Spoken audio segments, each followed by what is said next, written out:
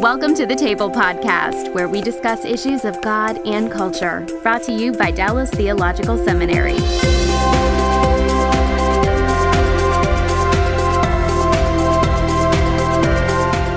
Welcome to the Table Podcast, where we discuss issues of God and culture. My name is Mark Yarbrough. I serve as the VP for Academics, Academic Dean, teaching the Bible Exposition Department. And our topic today here at the Table Podcast is, broadly speaking, the relationship of the Old Testament to the New Testament. And we're going to break this up into three distinct categories, but that'll be a great dialogue for us. It's timeless. It's something we need to be thinking about on a regular basis. And I'm joined here with three wonderful guests and friends. To my left is Dr. Mark Bailey, serves as the president and senior professor of Bible Exposition. It's always good to have you involved in these discussions. Great to be here. You betcha. To my right is Dr. Darrell Bock, the executive director of cultural engagement and research professor in New Testament studies. And I tell you what, it's safe to say that in this regard, the table has turned. Correct. You usually sit right That's here right. and host and facilitate these discussions, but today, And I'm at your right hand. you are at my right hand. There you go. And we are also joined by Andy Stanley. Andy, thank you for joining us. Greatly appreciate that. And he is live right now in Atlanta, Georgia. And many people know Andy, founder, if you will, of North Point Ministries. And Andy, correct me if I'm wrong, but you are still pastoring and preaching at the Buckhead campus in Atlanta. Is that correct? That's right. Yeah, I've been there about a year. You betcha. And author and frequent conference speaker. And so thanks for joining us. This is going to be a great discussion today. We greatly appreciate it. And Dallas grad, don't forget And that. a Dallas Theological Seminary Yes. graduate. That's right, indeed. So thanks for hopping in on this one today. We've got some fun things to talk about.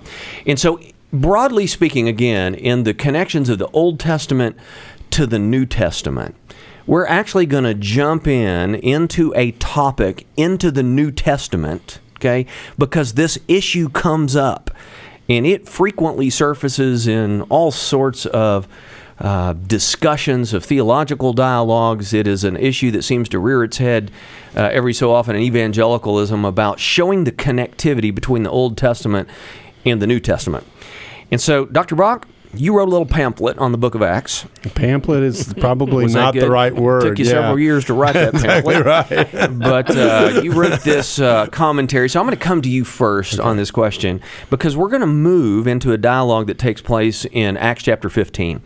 But before we do, can you frame the book of Acts? Now, just a little answer, just succinctly, but what's the broad overview of the book of Acts?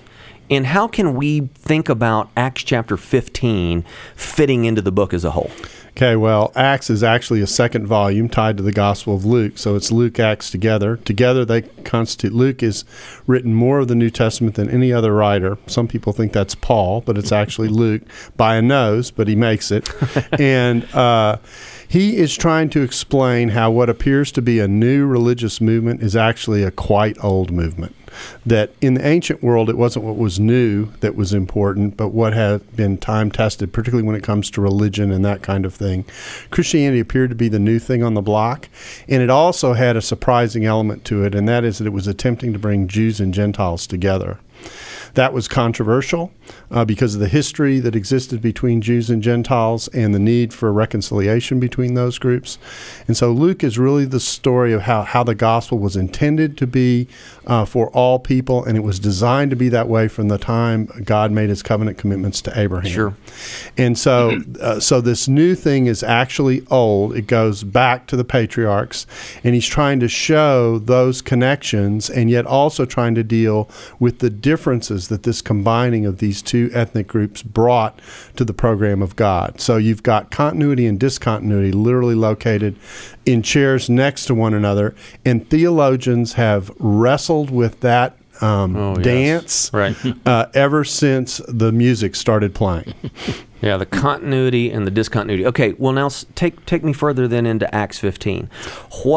What is going on in Acts 15? How does that then fit into this question of continuity? Well, and Acts discontinuity? 15 is right in the middle of that transition, and what had happened, of course, is the gospel had gone out to Gentiles, and the question had become, do Gentiles in effect have to become Jews in order to become Christians? Now, I didn't mean to confuse you there, but that's basically it. Do they have to engage in circumcision, which was the sign of the covenant commitment made to Abraham, in order to be Christians? And of course, what had happened with Cornelius was Peter had preached the gospel, and the Spirit had come down on them, indicating that God had accepted them without them having to participated in circumcision.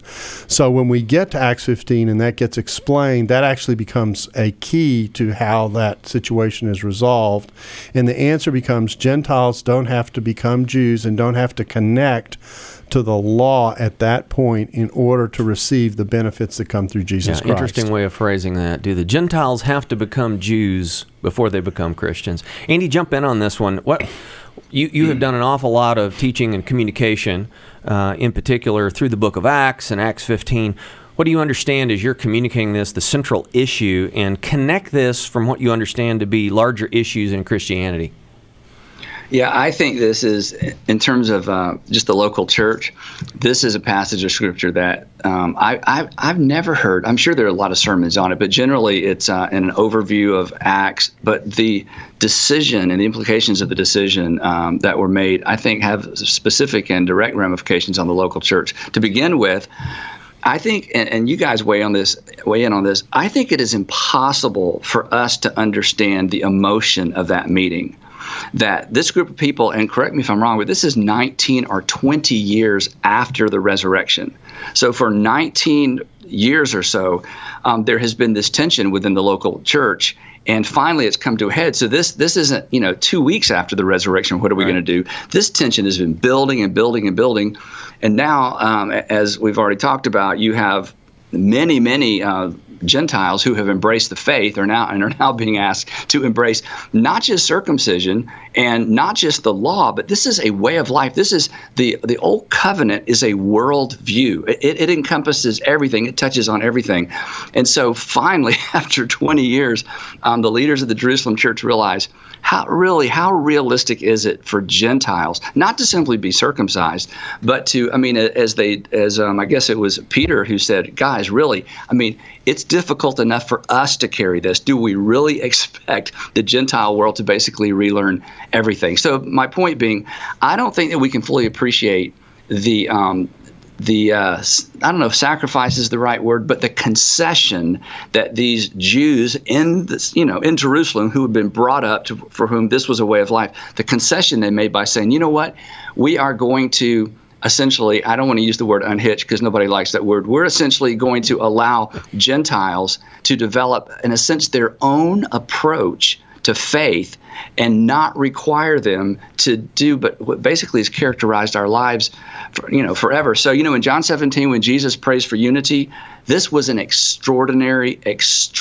step of unity. And we can get into this later, but, when they write the letter to the Gentiles in Antioch, from a theological perspective, we get all tied up into what were those requirements. And right. My point is, this wasn't about law keeping. This was about peacekeeping. This was everybody's got to make concessions because at the end of the day, we cannot have two churches. We can't have the Jewish church and the Gentile church. So at whatever it takes, there needs to be one church. This was an extraordinarily emotional meeting, and the decision they made, I don't think we can even begin to comprehend just what a big day that was.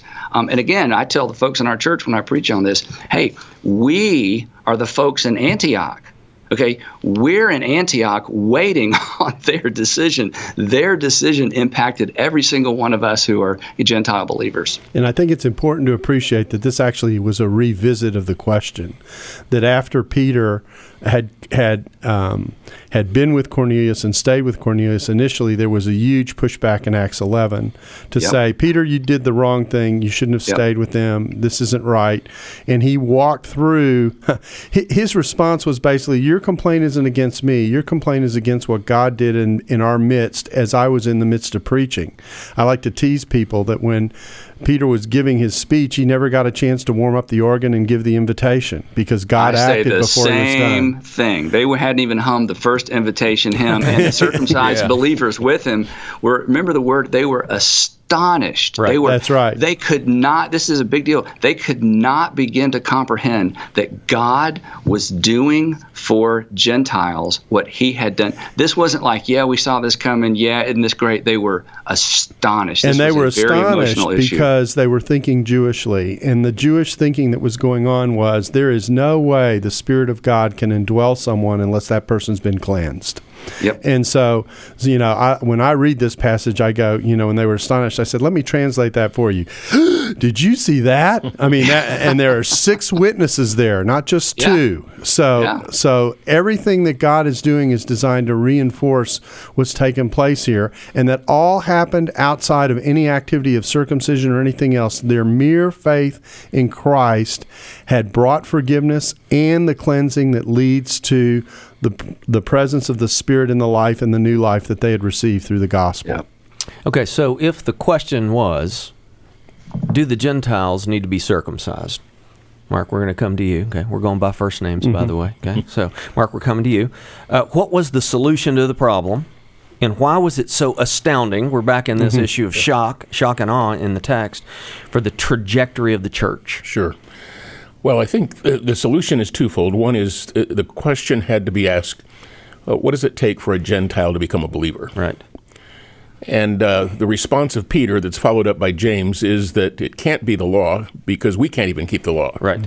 And so that great verse that's found in verse 11, but we believe that we will be saved through the grace of the Lord Jesus just as they will. Yeah. And so the issue of you don't have to be Jewish to be a Christian. Right. Jews can be Christians, but you can be a Gentile and be a Christian without becoming Jewish. Right. And without keeping the Mosaic Code, for which obviously there was a whole change that I think we often forget, that Hebrews talks about. With the changing of the priesthood, there came a necessity of the changing of the law. And as Andy said, it's been a 20-year history of from the event to the realization, and Peter stumbles on it in Joppa.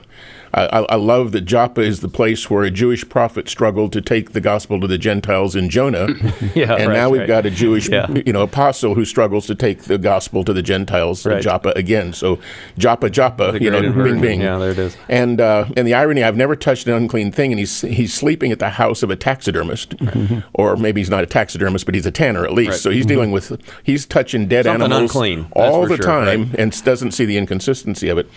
So the fact that Peter is the one who ultimately stands up in Jerusalem means he's starting to get it. He's struggling with it, but he's still starting to get it. But in James, and the explanation of it comes, obviously, with James' explanation, is this is in keeping with Old Testament, prediction in the book of Amos that there would be, the gospel, would affect Gentiles as well as Jews, and that there would be an outpouring of God's people as he pulls a people for himself, which that word is a word that's predominantly used for the chosen people. It now becomes a new people of God. Not that God has cast away the Jews, but he drew a people to himself. Yeah. He drew a people to himself in the Old Testament. He's drawing Gentiles to himself as a part of this church in the New Testament. But so salvation was the one issue that had to be solved. But the second issue that comes up in the passage, which is that practical issue, is an issue of fellowship. How do we take Jews with their background, Gentiles coming in from their background, how do they become unified in Christ through a grace in the Lord Jesus Christ and faith in the Lord Jesus Christ?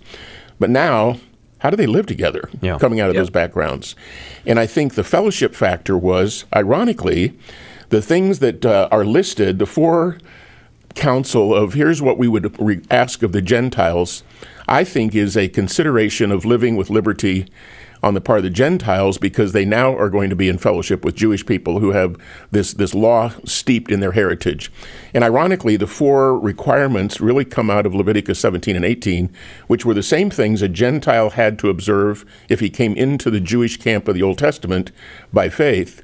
He would have been asked to do those very same things. So in essence, the continuity of the Jewish community, these are things that some would call moral and some would simply call ceremonial. Right. I'm not sure you can divide those two in the passage, but these were things that would be highly offensive for a Jewish congregation. It would be like going in today and in essence talking that there was nothing to the Abrahamic covenant, there was nothing to the Mosaic covenant, those things weren't important for life and as a Jew. That would be highly offensive. And so I think what you have is a great sense of deference, if I could use that word, that Gentile believers ought to have for their Jewish brethren in these 4 areas, because that's going to make fellowship at the table a much easier experience. Right. So I think the issue of salvation was clarified, and I think the issue of deference for the purpose of fellowship. Can I do something different so that Jew and Gentile can sit in the same body and have great fellowship? Yeah. So that's how I see what those 4 requirements are. It's crystal clear in the text, Avi, in regard to issues of salvation, right? I mean, Jew and Gentile, it is not in obedience to the law.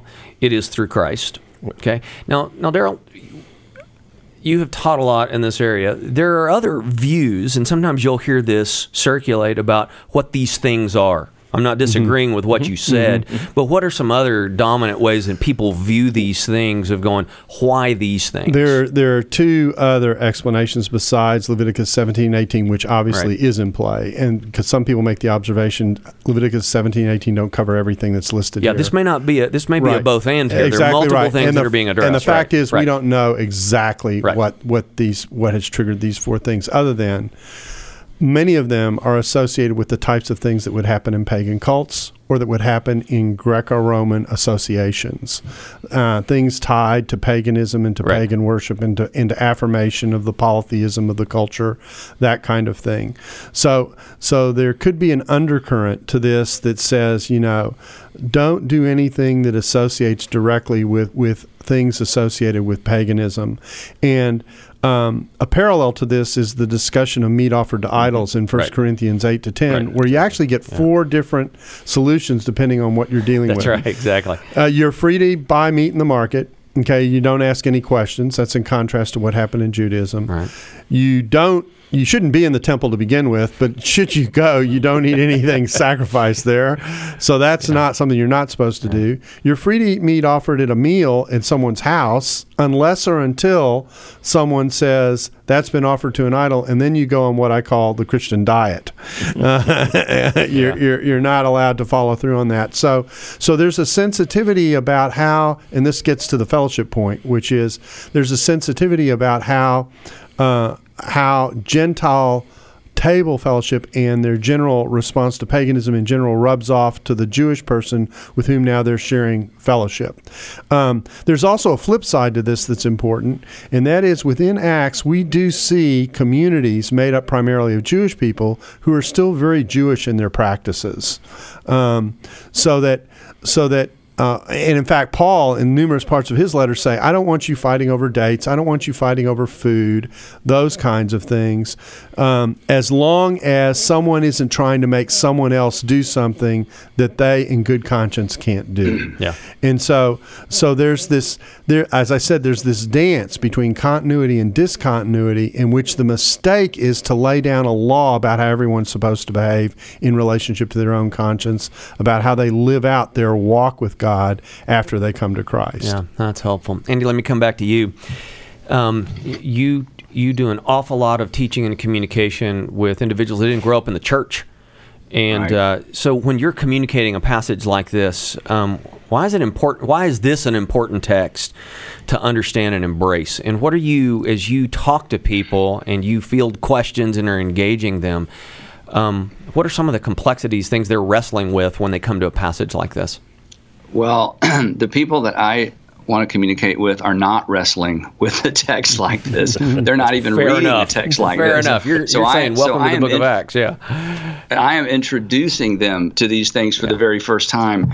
And the way I preach and teach, especially really all the time, is I try to think sequentially before I think theologically. And we all have a theological framework that we're not going to be able to break out of. In fact, that's what's happening in Acts 15. That's what happens in Cornelius' home. In fact, my favorite line when Peter, just to get off track for a second, when Peter goes into Cornelius' home, he's talking to all these Gentiles and says, before yesterday, I really considered all of you impure and unclean. But, you know, I've had a breakthrough. I mean, what the insult, I mean, he insults everybody in the room and says, this is my first time to ever be in a Gentile's home. So think about where the church was, again, 20 years, you know, after the resurrection. There's still a struggle. But anyway, back to your point. I want people to understand these passages sequentially. And what I mean by that is that, as we've talked about already, there is a storyline going on here that began with Abraham, that I'm going to bless the entire world through you, who becomes a family, that becomes a nation. Right. We have a covenant at Mount Sinai with a nation. That covenant is coming to an end. Jesus declares that he's fulfilled it. And in Acts 15, it's just one more narrative in a sequence of narratives that is opening the gospel to the entire world. And in Acts 15, the way I preach it is, everybody is invited. Everybody is invited. Everybody is included. It is a brand new day. Jesus came to introduce something brand new to the world, a new movement, his church, a new covenant, a new ethic, his new command, and consequently, hopefully we'll get to later, a brand new apologetic for why we believe. So again, for me, this isn't theological as much as it is sequential, and it represents an invitation to a group of people 300 miles north that are deciding, you know, can I really do this? I mean, you know, if they hadn't decided the way they decided, you know, the men would pull up on Sunday morning and say, honey, you know, you and the kids run on in. I really got to think about this because, you know, this is going to require surgery. Right. So this was a really, really big deal. So, you know, in a contemporary or in any church in modern times, this Acts 15, it represents two big things. We've only touched on one, but, you know, what we've touched on so far, the doors were thrown open wide to the entire world. So it's a big deal, and it certainly has relevance to the modern church. Yeah, and back on the words of continuity and discontinuity, brand new and yet very old. Yeah, I mean, we've got this tension here because, I mean, obviously in terms of the fulfillment of promise. I mean, here we are, and Jesus is the Jewish Messiah. I know you're not disagreeing with that. I get that. But I'm saying It's brand new and yet very old. Yeah, Andy, I want to ask you a question, and that is, you alluded to this earlier, that some people have given you a hard time because you used the word unhitched. And I think the question I have for you is, what you were really saying was, and if I'm putting words in your mouth, you can tell me I'm doing it. You won't be the first. You mean it's happened before? Okay. Right. Well, I'm glad you've welcomed me to the table. Anyway, so is what you were really saying when you said unhitched is the point is that we aren't being asked to live under the old covenant anymore and what's Correct. Associated with the old covenant. People heard you say Old Testament in the context of a sermon. I said Old Testament, and that on the screen, you know, I live and die by, you know, people taking pictures of my screen. I should have put Old Covenant instead of Old Testament. But the reason, and please don't lose your question, I want to come back to this. The reason I did is the point I was trying to make in that particular message, in that particular series that followed another series, all of which went together, but that's a story for another day, is I want our church and our congregation to understand it's not just the law.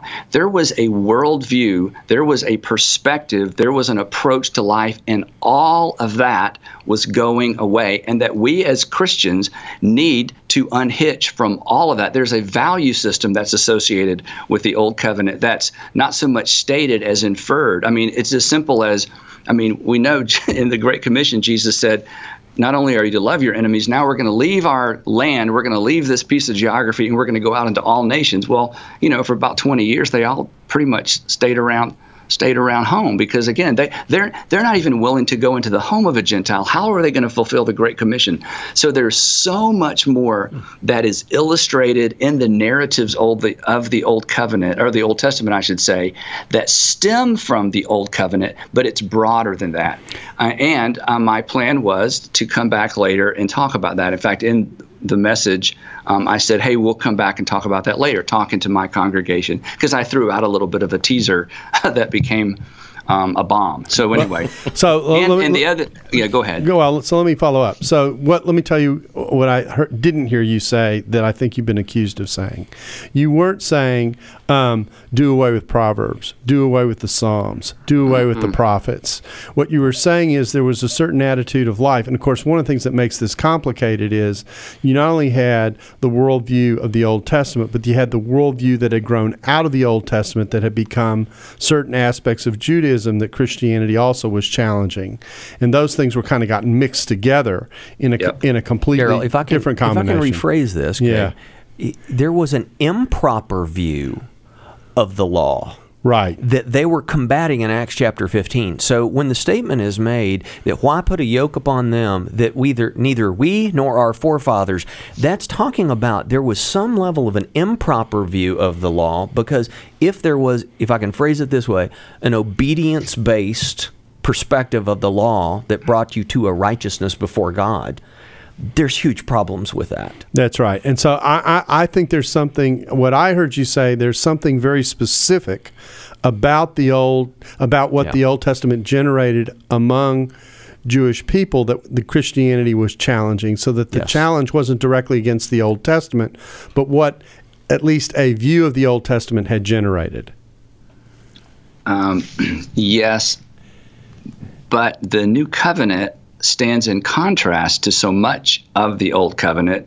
I don't think they conflict in a way that puts God at conflict with himself, but that was then, this is now, that was for them, this is for the world. So I do think we've got to let go of, not only the Old Covenant itself, but some of the things associated. I think we're saying the same thing. Yeah, we are. Because I think what people heard, some people heard or misheard, is that you were letting go the entirety of what's in the Old Testament. You definitely were not saying that. Well, the reason this was not addressed up in our churches is because I preach from the Old Testament frequently. I just done a series on the life of David. 4 weeks ago, I did a message from the life of Joseph. So in our church, nobody heard me say we're doing away with the Old Testament. And but again, people hear what they want to hear. So thank you for that clarification. That's great. Yeah. Great. Okay, so we've just said a bunch of things, and we could have gone a lot of different directions with it, but Acts 15 is an important passage because in many ways it's a watershed moment. We see the tension of Jew and Gentile. Its great clarity on salvation is by grace through faith in Christ. We see that the statements that are made of things that the Gentiles should not do are probably based on two different issues out of the book of Leviticus, things that would be highly offensive. Mark, as you talked about, there's also another things of, like, don't go down that path again, you Gentiles, if that's what you were associated, because salvation is by grace through faith in Christ. And so we kind of have this picture, again, of a new era, but yet it's a very old promise that is now being fulfilled in Christ. And so we've got this tension, and that's part when we have that language of continuity and discontinuity. Let's move a different direction and talk about some of the contemporary challenges that the Old Testament poses for some Christians and for those that are questioning Christianity. Andy, again, I know you deal with an awful lot of people that this topic probably comes up or it surfaces. So when you think about that of contemporary challenges that the Old Testament in particular poses for either young Christians or for those that are just thinking about Christianity or looking at it, how would you kind of respond to that? There's two things. The challenge, again, I'm not thinking theologically for a minute. I'm just thinking purely about my audience, a skeptical audience, and honestly, a Jewish audience. We have so many Jewish people who come to our church, but they don't believe. They don't even read. They haven't read. They don't know much about their own scripture because they don't believe it's true. They believe it's myth. They have a very secular. They have a very non-traditional Jewish, Orthodox Jewish view of their own scripture. So this isn't Gentile versus Jew anymore. The contemporary challenge is this: that the Old Testament is at the front of our book, but it is at the back of our apologetic method. So what I mean by that is this: we know historically and we know logically that the Gentile people did not become all that interested in the Jewish scripture until after they became interested in a particular Jew. So in fact, we know from Acts 10, Acts 15, and just the history of between Gentiles and Jews that followed the first century, there was so much tension between the two and continued to be for hundreds of years after that. So historically, it was Jesus first, Old Testament second. Logically, it's Jesus first, Old Testament second. But for most Christians, that's not how they're presented Christianity. As children, we're given the whole thing. We're given a book. We're said, this is God's word. It's God's holy word. Don't set your coffee cup on top of it. It's all true. And we agreed and believed it was all true before we read it. And probably the person who told us it was all true, they hadn't read it either. So we didn't come to this sequentially, and we didn't come to this logically or even historically. We came to it as children. So consequently, most Christians, because that's their view, and they've never understood the relationship or the sequence between Jesus and the Old Covenant, that becomes problematic once they become adults. And then for people who are outside the faith, to front load the gospel with Genesis through Malachi, to front load the gospel with the creation story, it's an insurmountable obstacle. So those are some of the challenges, and that affects the way I preach and teach.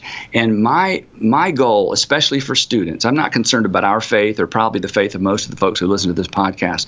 My concern is the next generation, and I want them to know that Christianity can stand on its own two nail-scarred resurrection feet. And as terrible as this may sound, it doesn't need to be propped up by the Old Testament. Now, when I say that, people immediately begin quoting all the verses that Peter and Paul used to, substantiate and to defend Christianity, which I totally understand, and that made perfect sense in their culture. It does not make as much sense in our culture. Okay, wow. Let's give some thoughts on that, because, obviously, when you hear language like propped up, there's a lot of things that come to mind. Let's chew on this one for a little while. Like maybe not inviting me back to this conversation. No, that's what we're unpacking here. Let's go here, and I'm going to ask you a question as well. What you're not saying is that the Old Testament is irrelevant to the story of Jesus. Absolutely not. And you're not saying that that the Old Testament is something that can be dispensed with. What you're saying is that Christians need to make sense out of the Old Testament by making sense out of Jesus. And if you make sense out of Jesus and you make sense out of the way the apostles used and appealed to the Old Testament, you will understand how the whole of the Bible fits together in a much more effective way than if you just try and defend the Old Testament on its own in such a way that it gets detached from what Jesus brings to that total picture. Exactly. Why you should come up after my sermons and explain what I'm trying to say. That was But again, I'm thinking the audience I have in mind is I am not preaching to the choir, and I've been teaching and preaching this way consistently and intentionally for about 9 years, and it makes a big difference. It removes, my favorite verse, our marching orders are from Acts 15, our churches, when James said, we should not make it difficult for those who are turning to God. We should not make it difficult. So I say to preachers and teachers and church leaders, come on, we should not make it difficult. Now, this isn't about dumbing anything down or compromising, but let's not create unnecessary obstacles. The only obstacle should be, is Christ, Jesus the Christ, the Son of the living God, did he rise from the dead? And if he rose from the dead, game on. It's interesting. I don't know if I can find it now, but I wrote in my notes what the Apostle Paul didn't say. He did not say, if there is no Old Testament, our preaching is useless and so is your faith. He said, if there is no resurrection, then Jesus didn't rise and our preaching and teaching is useless. So our faith rises and falls on the resurrection. But when a person comes to the conclusion that Jesus is the Son of God, then you trust everything he said, including what he said about the law and the prophets. So it's sequential. It's interesting. Let me jump in on this. I'm going to come to you because we had a discussion about this a little bit when we were chatting on a whole different topic. But it is interesting because here's what I wrestle with a little bit, Andy, with what you've said in terms of the propping up. When I look at the New Testament as a whole, and you see the utilization of the Old Testament by the New Testament writers, they use that as a defense to establish their case on the continuity at a certain level. You were talking, Mark, on the book of Romans in particular. Right. Just thoughts on that? Yeah, I'm amazed, and Andy, I hear what you're saying. It goes back to an old conversation I had with the Lordship Salvation debate, where I asked James Montgomery Boyce, does my 4-year-old have to make Jesus Lord of his toys in order to become a Christian? Yeah. And the conversation that pursued is if my 4-year-old denied that Jesus was the Lord, that would be a disqualifying aspect to his faith. But the implications of obedience and lordship to receive Jesus as Savior is a conversation that probably continues to plague most of us in, our maturity of how obedient. Do I have to give up pride to be a Christian? Can I not be pugnacious and be a Christian? What sins do I have to give up in order to be a Christian becomes a big loaded question. At the same time, that simplicity of faith in Christ because of who he is, based upon, obviously, the death and resurrection of Christ that proves who he is. I'm amazed that when Paul writes to the Romans, whom he has never been with, he is making a case for the gospel with incredible amounts of quotations from the Old Testament to prove that it's not ritual, it's not law. In other words, the whole argument of Romans for getting to the message that is in Acts is a message to a group of people in Rome. And so the issue of, I don't understand how much they would have or would not have known about the Old Testament quotations in Rome. But it was a very critical part of his argumentation for the gospel. And so I don't think it's an either or. I mean, I think it's a both and. It depends on the audience. And it depends on where the heart and the mind of that audience. Exactly. And so going to your illustration about your child, a Jewish-Gentile mix, a purely secular audience.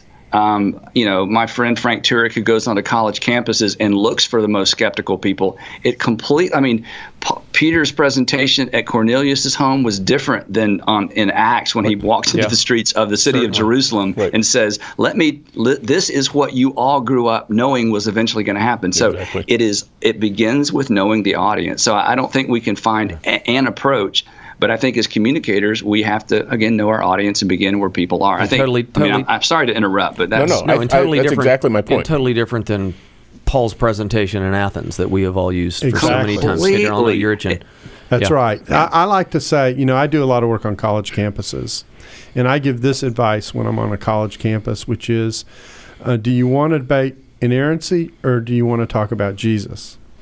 And what I will say to the college students is, the person I was an unbeliever. I came to faith in college. I did not grow up in a Christian home. I knew what an unbeliever does in deflecting the discussion of the gospel because I did it. Okay? So whenever Jesus kind of got close to my heart before I came to faith, I would do things like, let's talk about, the African who's never heard. Or let me bring up the objections that I have about the Old Testament. And the reason I was doing that is that person was getting close to what I really needed to be thinking about, and I was getting nervous. Need to deflect. I needed to deflect. So I threw it out like raw meat to the Christian, and the Christians, I found out, were very hungry people. They would chase the raw meat. Exactly right. I was off the hook.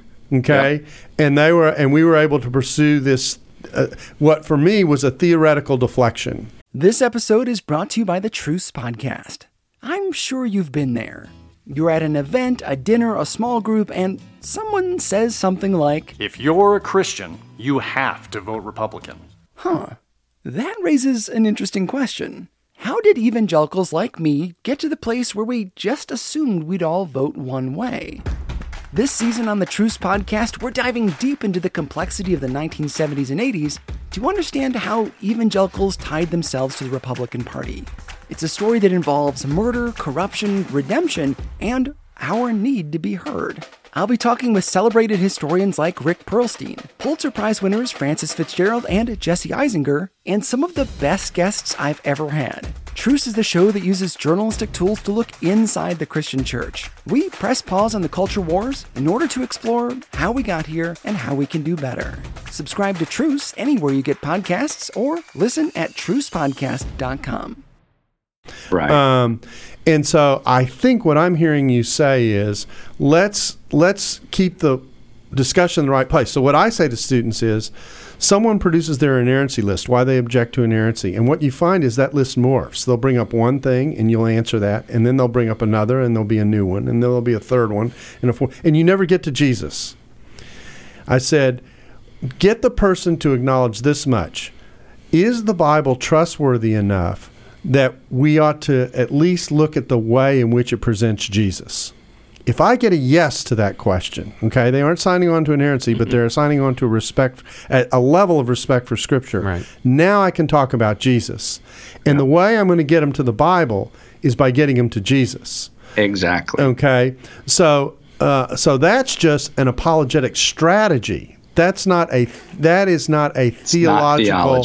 It's not a theological denial of Scripture.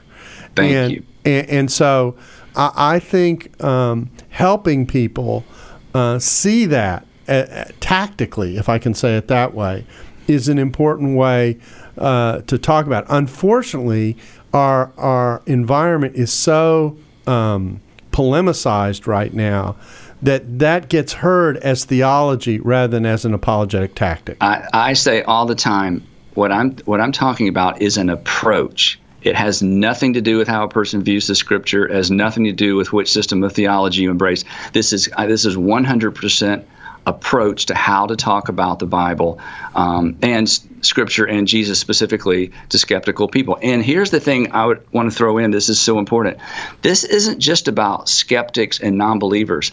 Most believers in our seats and pews have a very fragile faith. It's so fragile, they are afraid to look at certain parts of the Scripture. They are afraid to have to address certain questions. Their kids come home from college and their Sunday school faith is just rattled. So what I have found, having done this for a lot of years now, is that not only does this give us better answers outside the church, it does a great deal to strengthen the faith of the people inside the church, to say, I have some great news.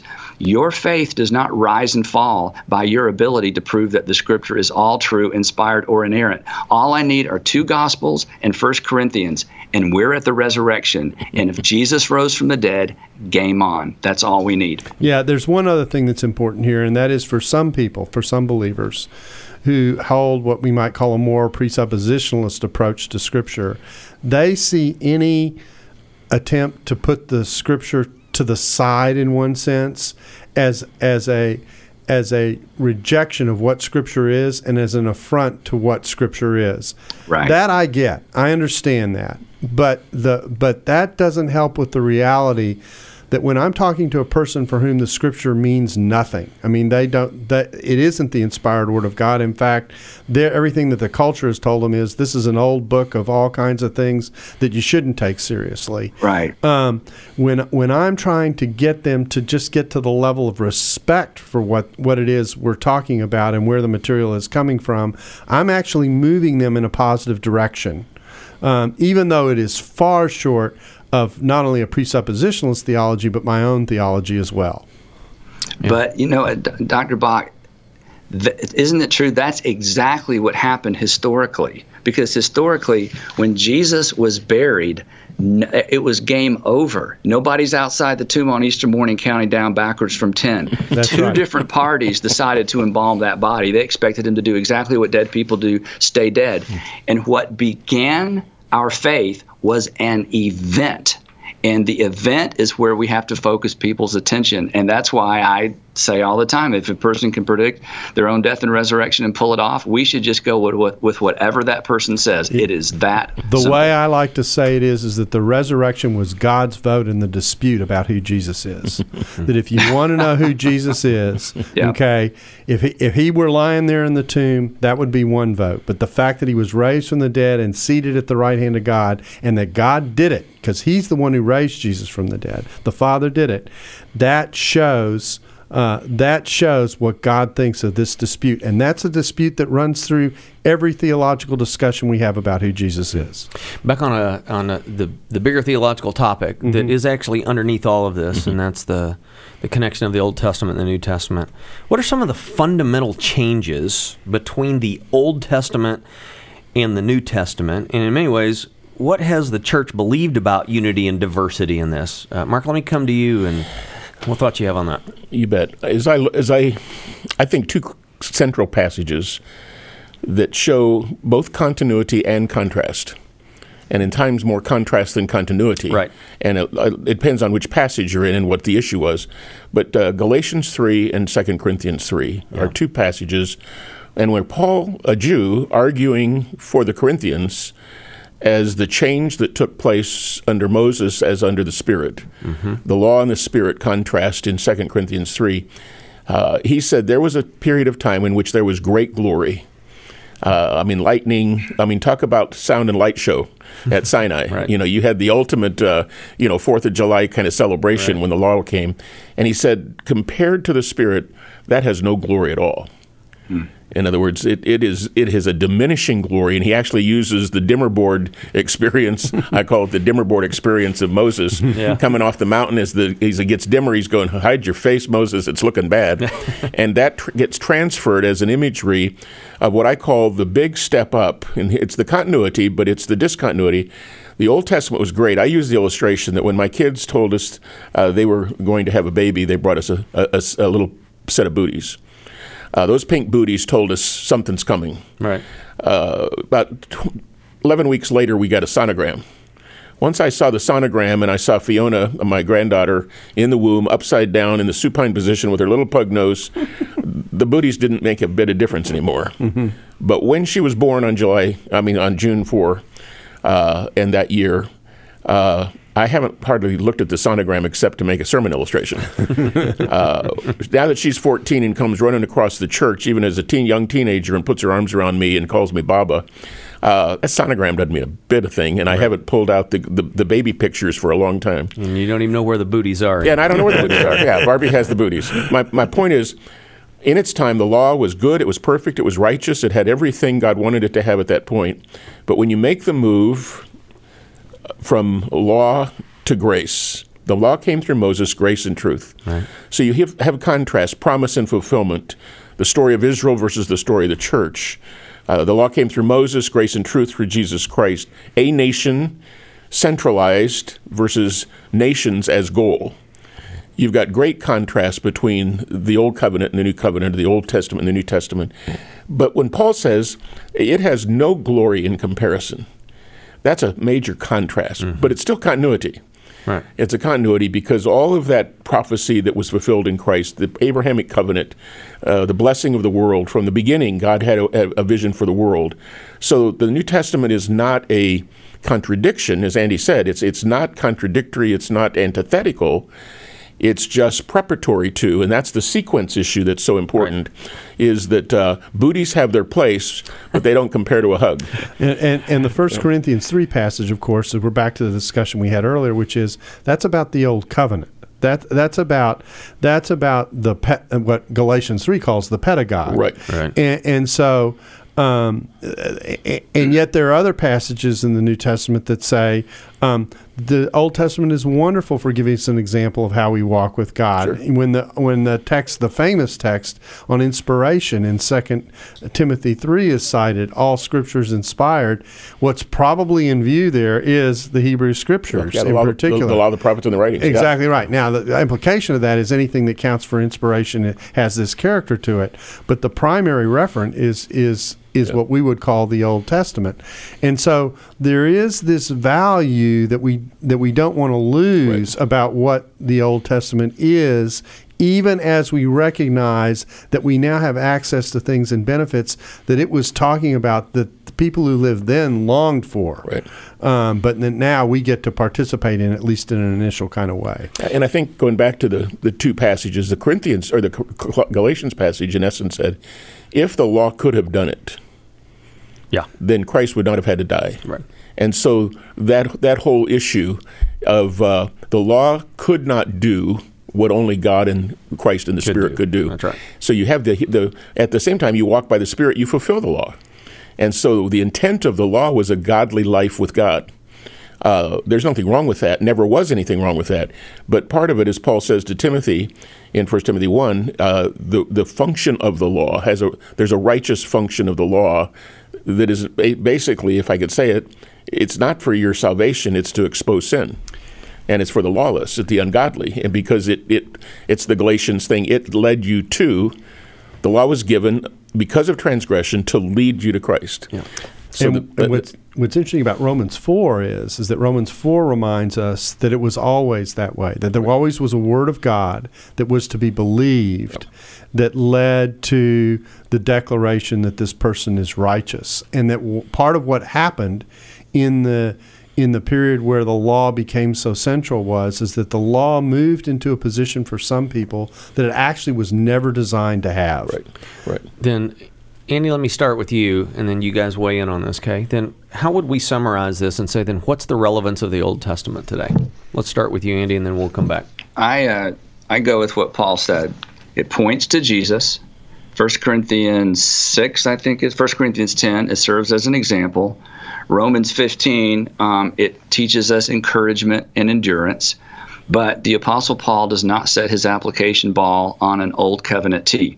The thing that motivates Christians, or the inspiration behind our behavior, is just as God in Christ did for us. Ephesians chapter 5, submit to one another out of reverence to Christ. That our application is taken from Jesus' new covenant, new command to love as I have loved you. So the Old Testament is inspiration, it's principles, it's not application.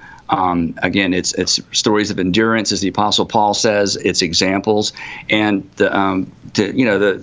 the Apostle Paul in 2 Timothy 3:16, when people quote that verse to me, they always say the Bible says, and I say, no, Paul said it. And if you want to know what somebody means by what they said, look at what else they said and look at what else they do. And the Apostle Paul is very consistent about how he appropriates and leverages Old Covenant and Old Testament narrative and content as it relates to the life of the believer. So I think, he sets the pattern and the example for us. And here's this may be another topic for another day, but I can't get over the fact, again, thinking sequentially, that the Apostle Paul pivoted in one afternoon. I mean, he was the Pharisee of Pharisees who was going to stamp out the existence of the way. And in the course of one afternoon, he pivots from, the all-star lawkeeper to someone who very quickly embraced a completely different worldview and a different approach to faith. And he's the one who I think we should pay closest attention to, because he was at the epicenter of the transition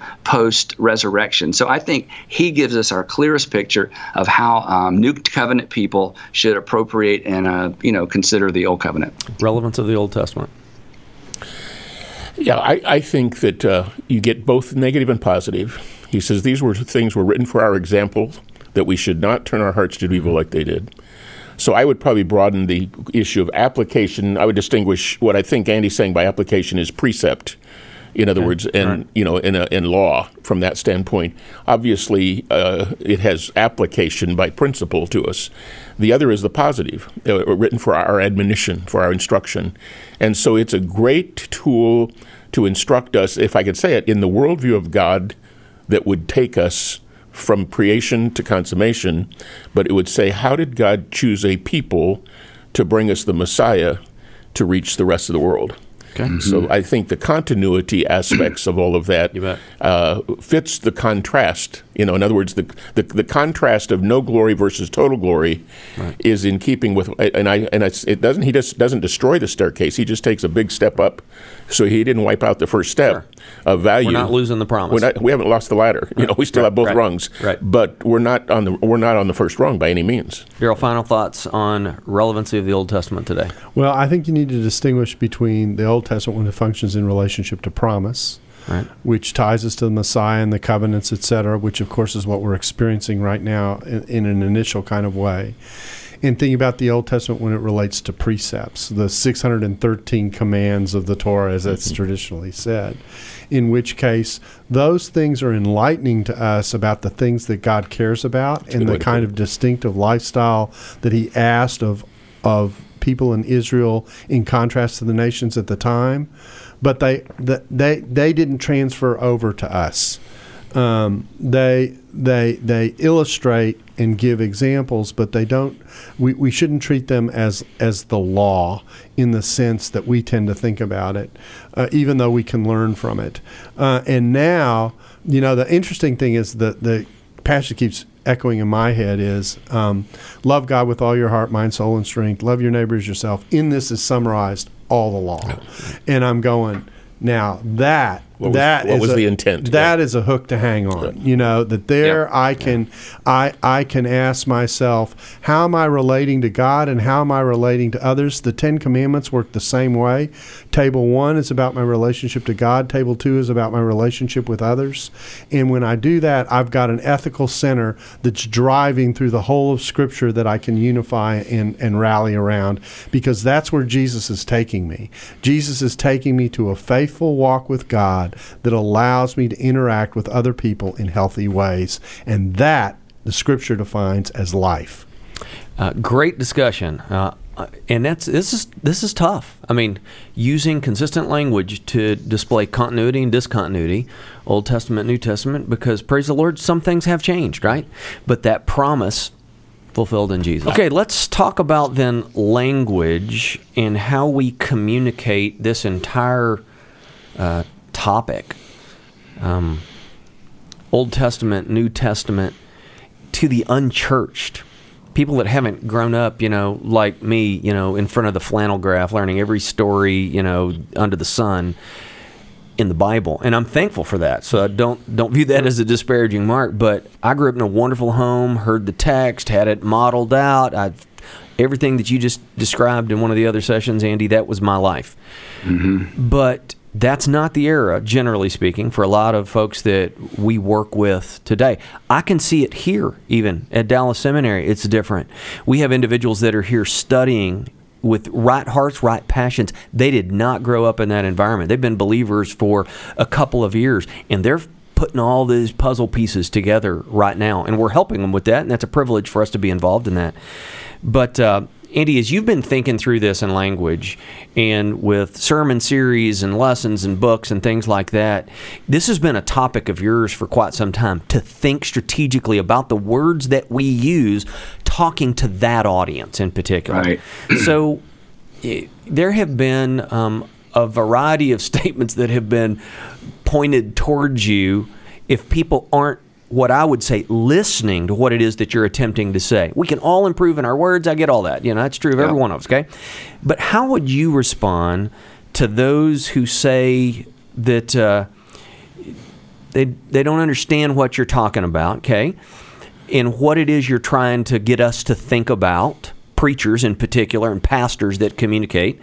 And unfortunately, as you know, some have accused you of leaning towards Marcionism or being anti-Semitic because of the language you're trying to use as it references the Old Testament.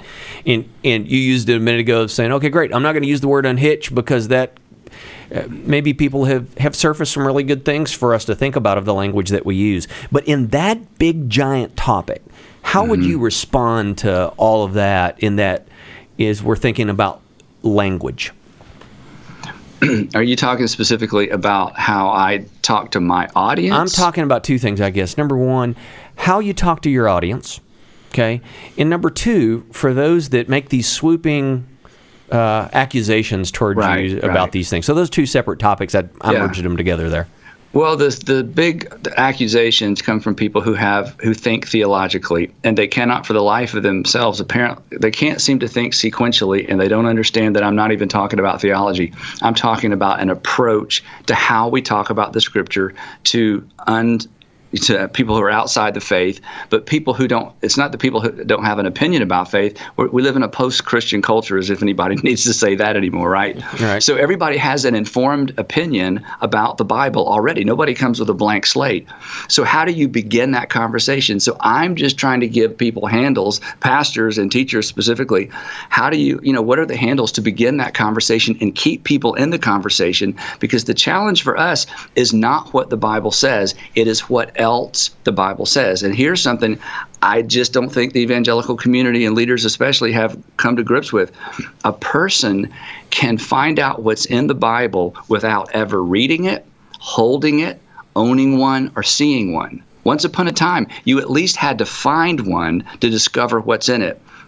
And it took forever to read it, and you had to really be diligent to find all the parts that are so difficult, to deal with. Not anymore. It's just a few clicks, and it's all there in front of us. So consequently, we have to step back, we have to think sequentially, and we have to think contextually. And so those are my presuppositions. Those are my assumptions when I come to the text and stand up to teach the Scripture. I don't know if that answered your question or not. No, it does. That's very helpful.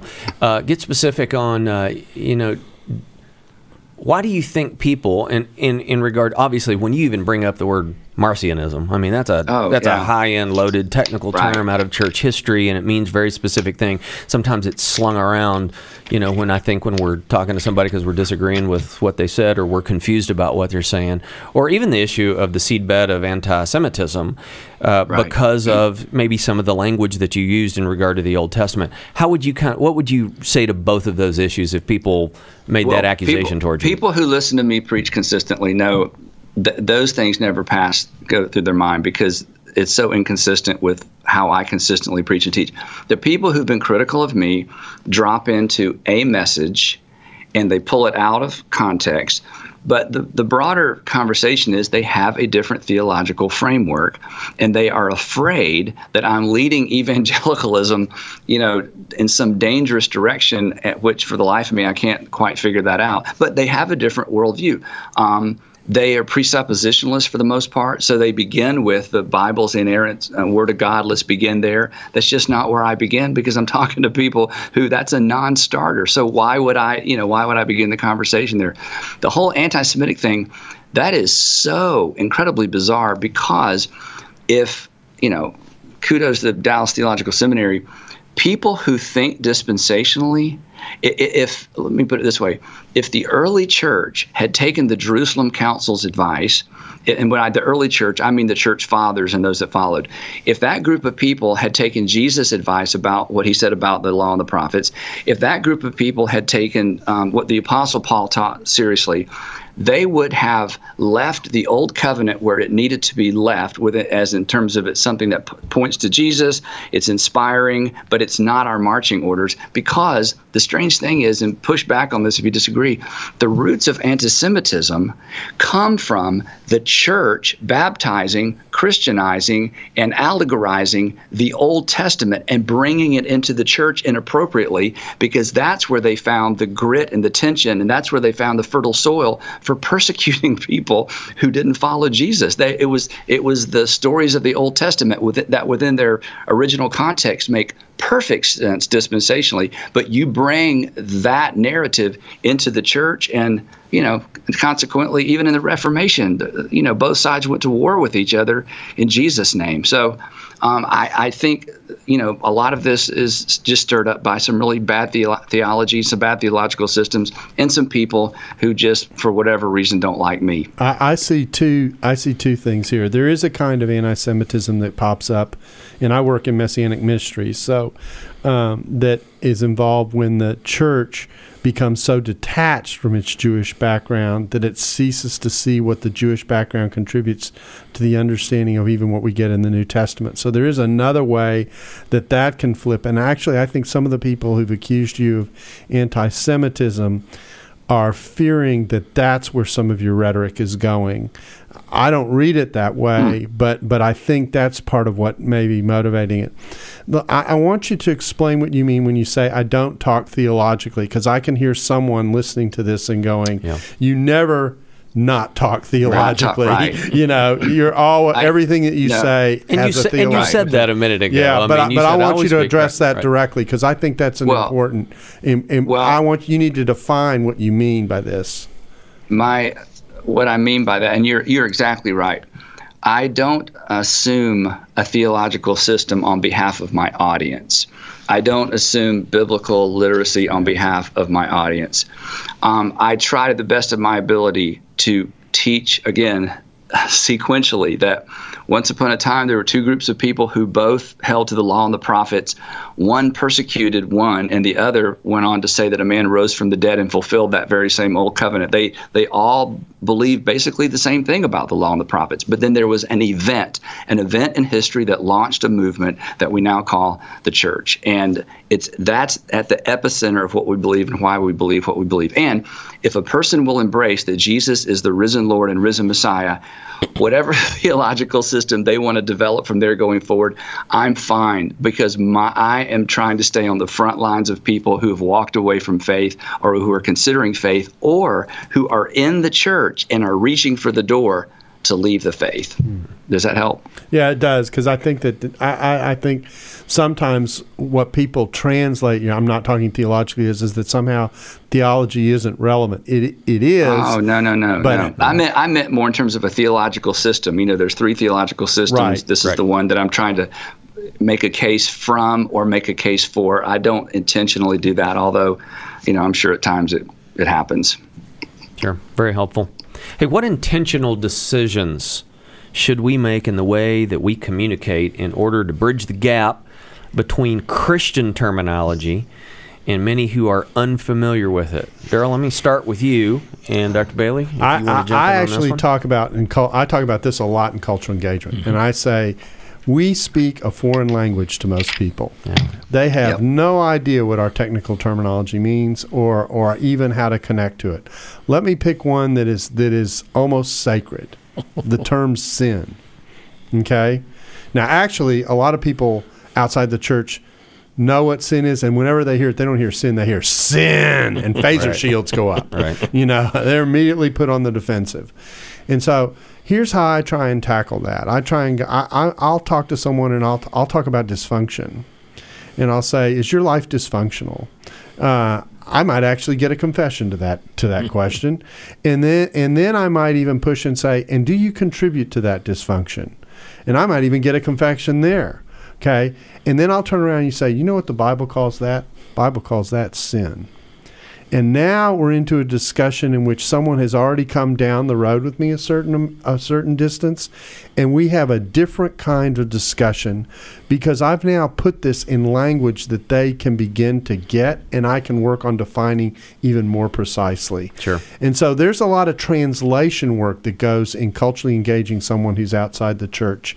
I know that because, as I said earlier, I came to the church from outside the church, and I know what the culture taught me about Christianity. And I often say to believers who've grown up in a Christian home, if you never darken the door of a church and your definition of Christianity comes from what you've heard in the general culture, how does that make you feel as someone who's a Christian? The answer is not very good, because the chances are they aren't going to get it right. Yeah. So there's a lot of static that's got to be dealt with as you are interacting with someone who's completely outside the faith. So when I hear Andy, wrestle with that reality, I'm sitting here going, he's wrestling with something that's very, very real, and it gets in the way of our communication because we use words that we understand, but we throw them at people for whom they have little or no meaning or a misunderstanding, and that doesn't help them with regard to actually what we're trying to do. Yeah. What you're saying is so important, and again, I, as a pastor, I would say I have to. I don't have to because a lot of pastors don't, but I begin with people, not theology. In terms of, again, I have a theological system, but if you begin with people, language becomes a much easier thing. And Dr. Bach, you just said it. You're looking at a person who knows. You're trying to communicate to a person, not make a point. You're trying to communicate to a person, not use theological language. When you begin with people, I think our language.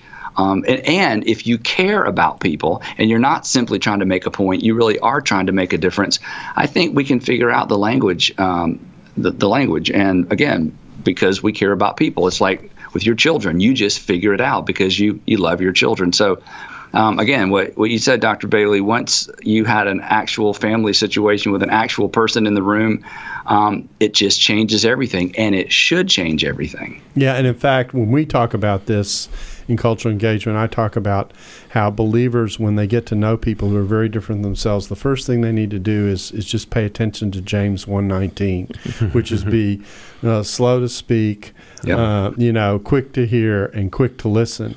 And I say it's really important to get a spiritual GPS on a person, to just let them tell their story, share their life, and what you're listening for is what's driving them.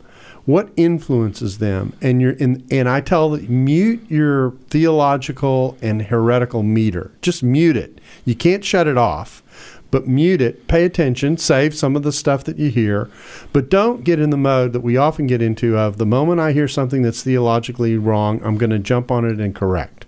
Because what you want to do is you want to get to know the person, you want to get them to trust you, and in the midst of that, you're asking, how does the gospel speak into where this person is? Not the theoretics about where they fall on the grid, but just where they're coming from. And I find that the gospel is able to speak into where most people are, but you have to determine where that is. And getting a spiritual GPS, which requires listening, it requires not engaging the conversation, engage in a debate. It requires muting that meter for a while. There's going to come a time for challenge because the gospel challenges everybody. But you want to step into it kind of knowing where you're going. And so that is relating to someone and caring about them and hearing their story and finding out what motivates them, finding out if they've had a negative experience with the church in the past, which is worth knowing before you talk about the church, that kind of thing. All that's very, very important, it seems to me, in how we engage. And then when you do step in, to step in with the right tone. That's exactly right. Another topic that's that we exactly can speak right. at on another topic. Well, guys, this has been great discussion. I greatly appreciate it. So, Dr. Bailey, Dr. Bach, Pastor Andy, we appreciate you joining the dialogue. Yeah. And may the Lord help us all as we continue on this critical topic in all three areas that we've talked about here, and to think strategically about our words and how we talk about the Old Testament, the New Testament, and to exalt our Savior. So greatly appreciate it, guys. Thank you. Thank you. Thank you. Thanks, Eddie. Thanks for listening to the Table Podcast. For more podcasts like this one, visit dts.edu/the table. Dallas Theological Seminary. Teach truth, love well.